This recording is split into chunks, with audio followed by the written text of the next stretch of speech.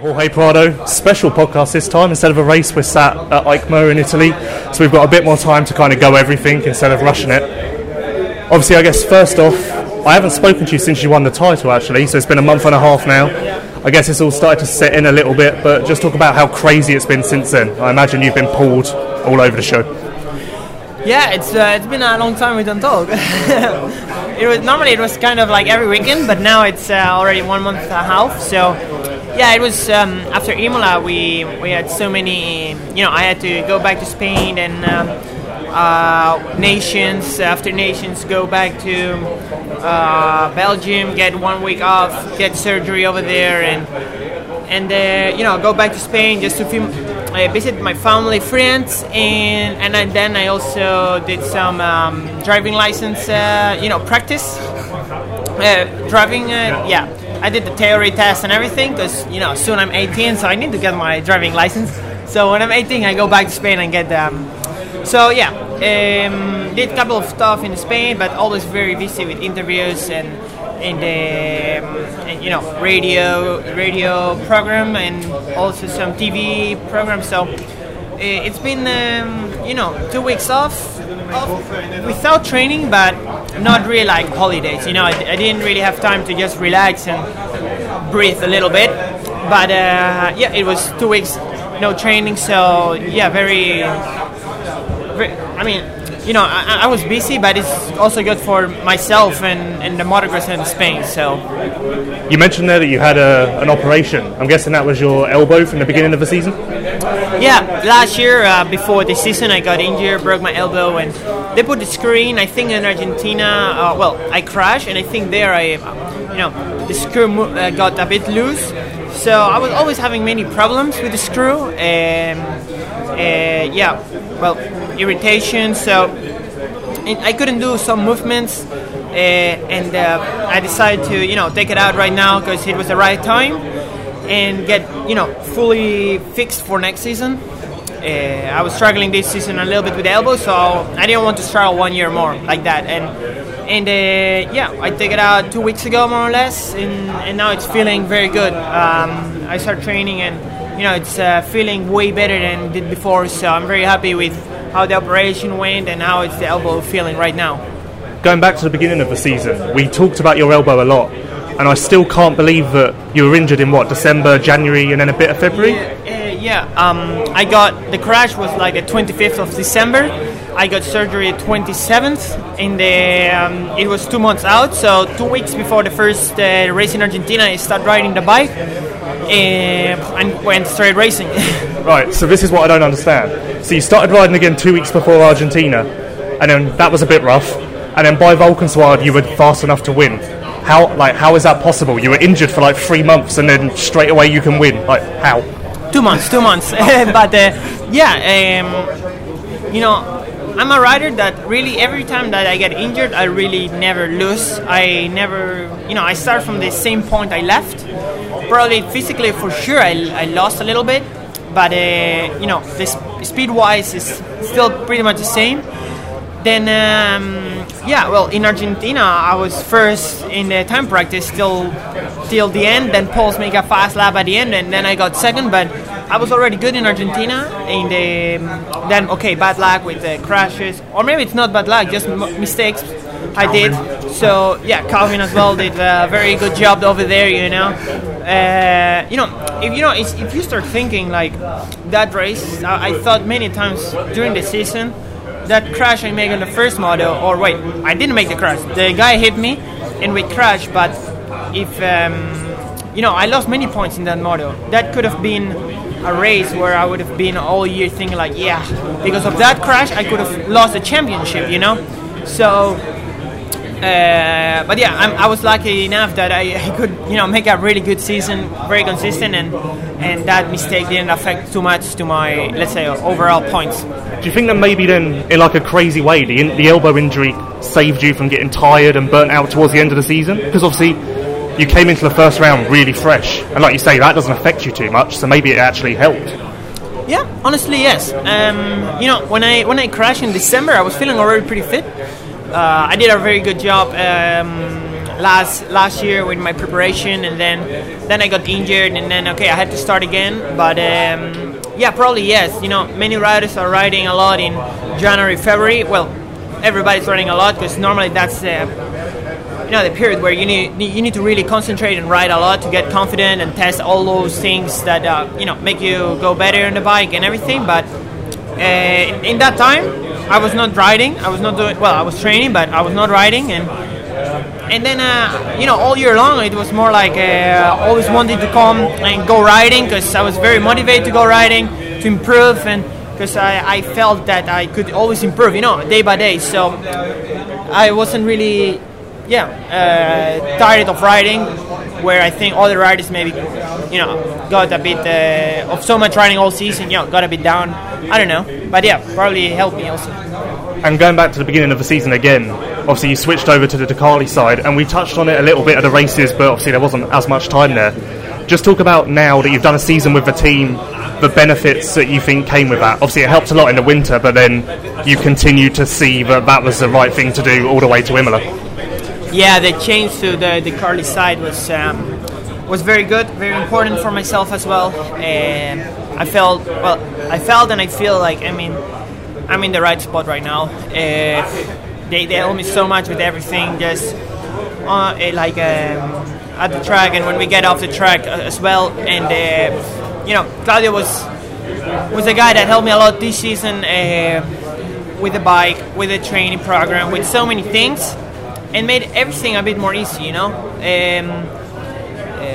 The title, getting a title, it's never easy, especially when you need to beat, let's say, the champ of the year before. So it was a great change moving to Italy. Good training program, good people, really good people around me, and everybody wants the best for you. So that made a big difference. Obviously, being younger than most of your competitors, is it just that extra little bit of guidance that you were maybe missing before? Just someone to reassure you that you're doing the right thing with training and bike setup, and just to basically be there if you've got any questions at any time? Honestly, I'm very good with my bike setup. I really know, I know very good what I want or the way we need to go. But Claudio gives that extra confidence on saying, okay, this is the right way, or let's think a bit more and maybe try to find another way if there is a better way. So we always try to improve together, because he's a guy that really gets involved with me. So he wants always to improve myself, like physically, and then the bike. So it's a bit of like the package with Claudio. It's very good. I guess it was the right time too, because if things were a little weird last year, then had you stayed at the same spot and battled pools like you did this year, that would have maybe got a bit weird. Yeah, for sure. If I would have been in the same spot this year of like last year, probably things would have get a bit of tense, let's say. Yeah. And just looking at the season as a whole, is there anything now, like looking back, was there a time where you thought you didn't have the championship, like it wasn't possible? Obviously at one point you were like 50 points behind, but at that point were you even thinking like I can still do this, or was there really a point where you started to doubt yourself? Well, after 3 races it was almost 50 points. I was like, and in the beginning of the season the thing was that I was finishing or first or second, and Paul's or first or second, so we couldn't make gap between us. So I was like, 50 points are a lot of points if you just can take, or like not take points in the weekend because we go first, second, or second, first, or just like, I don't know, 6 points, something like that. 6 points, and it was tough. And honestly, I thought like, it's going to be like on the limit on the just last races, I think. But I was getting closer and closer and closer, and then I felt that I didn't make that many mistakes. Well, I didn't make mistakes, but he started making a bit of mistakes, so that gave me the advantage to come a bit closer, quicker. What about the other way? Like looking across the whole season, is there one race that sticks out where you're like, that was the best I rode all year? Like, is there one race that you just look back on and smile? Well, honestly, the races are always very difficult, but the race I would say I finished the best was Assen this year. For sure, I was a bit nervous the last laps because with so many lappers, I just couldn't pass them, and I was getting like I was like 15 seconds in front, and then after 4 laps, they were like 3 seconds behind me. So I was like, what I'm doing now? But then I could push and make another gap. And when I finished the second moto, I said to my father, I could make another moto. I was not tired at all, just, with the lappers and everything. It was crazy. But probably that race was not easy, but I could finish the moto like fresh, pretty fresh. But then I had races like hardpack races that I rode well, like Tuschental I rode very well, Switzerland very well. I would say Bulgari too. Poles was really fast in Bulgari, but I could manage to take the win. Few other races that I rode very well, but the competition it's very very strong. One thing that's kind of clear from talking to you all season is obviously you're happy you won the world title, but taking the results out of it, in your position with Claudio, KTM, in MX2, it seems like you've really found home. Like there's no concerns in your mind. You are just really, really happy with the way that everything's kind of laid out for you at the moment. Yes, right now I'm very happy. The team is very happy. I'm in the perfect spot. I couldn't ask for a better place. Right now I feel good, and let's hope we stay for a long time together. Well, this brings me on to what I wanted to talk about. At Tuschental, I think it was Tuschental, you told me that your American dream, you'd kind of forgotten about it a little bit and changed your focus. Is that still the case? Well, after Nations, the Europeans, we beat all the Americans. Like, we beat everyone, so even... Okay, it's one race. It's difficult to compare because it's the conditions of the track, so many things. But also for me, I'm not the best guy riding the mud. But anyway, I did. I won the MX2 class, and Jeffrey, Tony, they all beat the Americans. I even beat some 450. And okay, it's one race, difficult to compare. But if you see that, it's like the level. It's in Europe, in the World Championship, it's very high. So, I know it's hard to say. Like, I would like to go and race in Supercross. It's almost a different sport. So it was always my dream, to go there and race Supercross. But right now I like to stay in Europe. But in the future or I don't know, in a few years or 2 years or next year, I don't know, would be good to go and race Supercross for sure. Yeah, it's always been obvious that Supercross is your dream. Like, you probably don't even remember, but I remember we were at a practice track in California with you like 4 years ago when you were trying out Supercross. Yeah, 2015.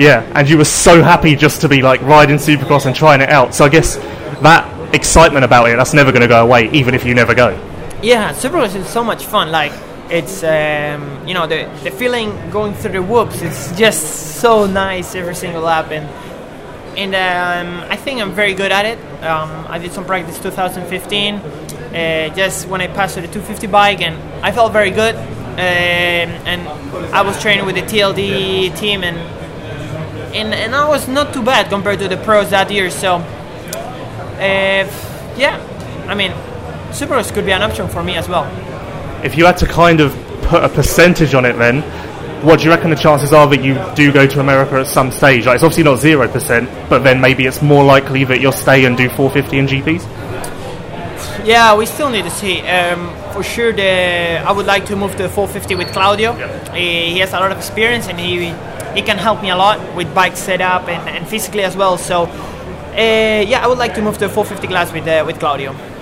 Yeah. And then obviously now moving into next season, you've done a year with Claudio, you've kind of figured out all of the bugs in your program. Is there anything that you want to change going into next year? Like, is there anything that in your mind you need to fix, even with riding, training, anything at all?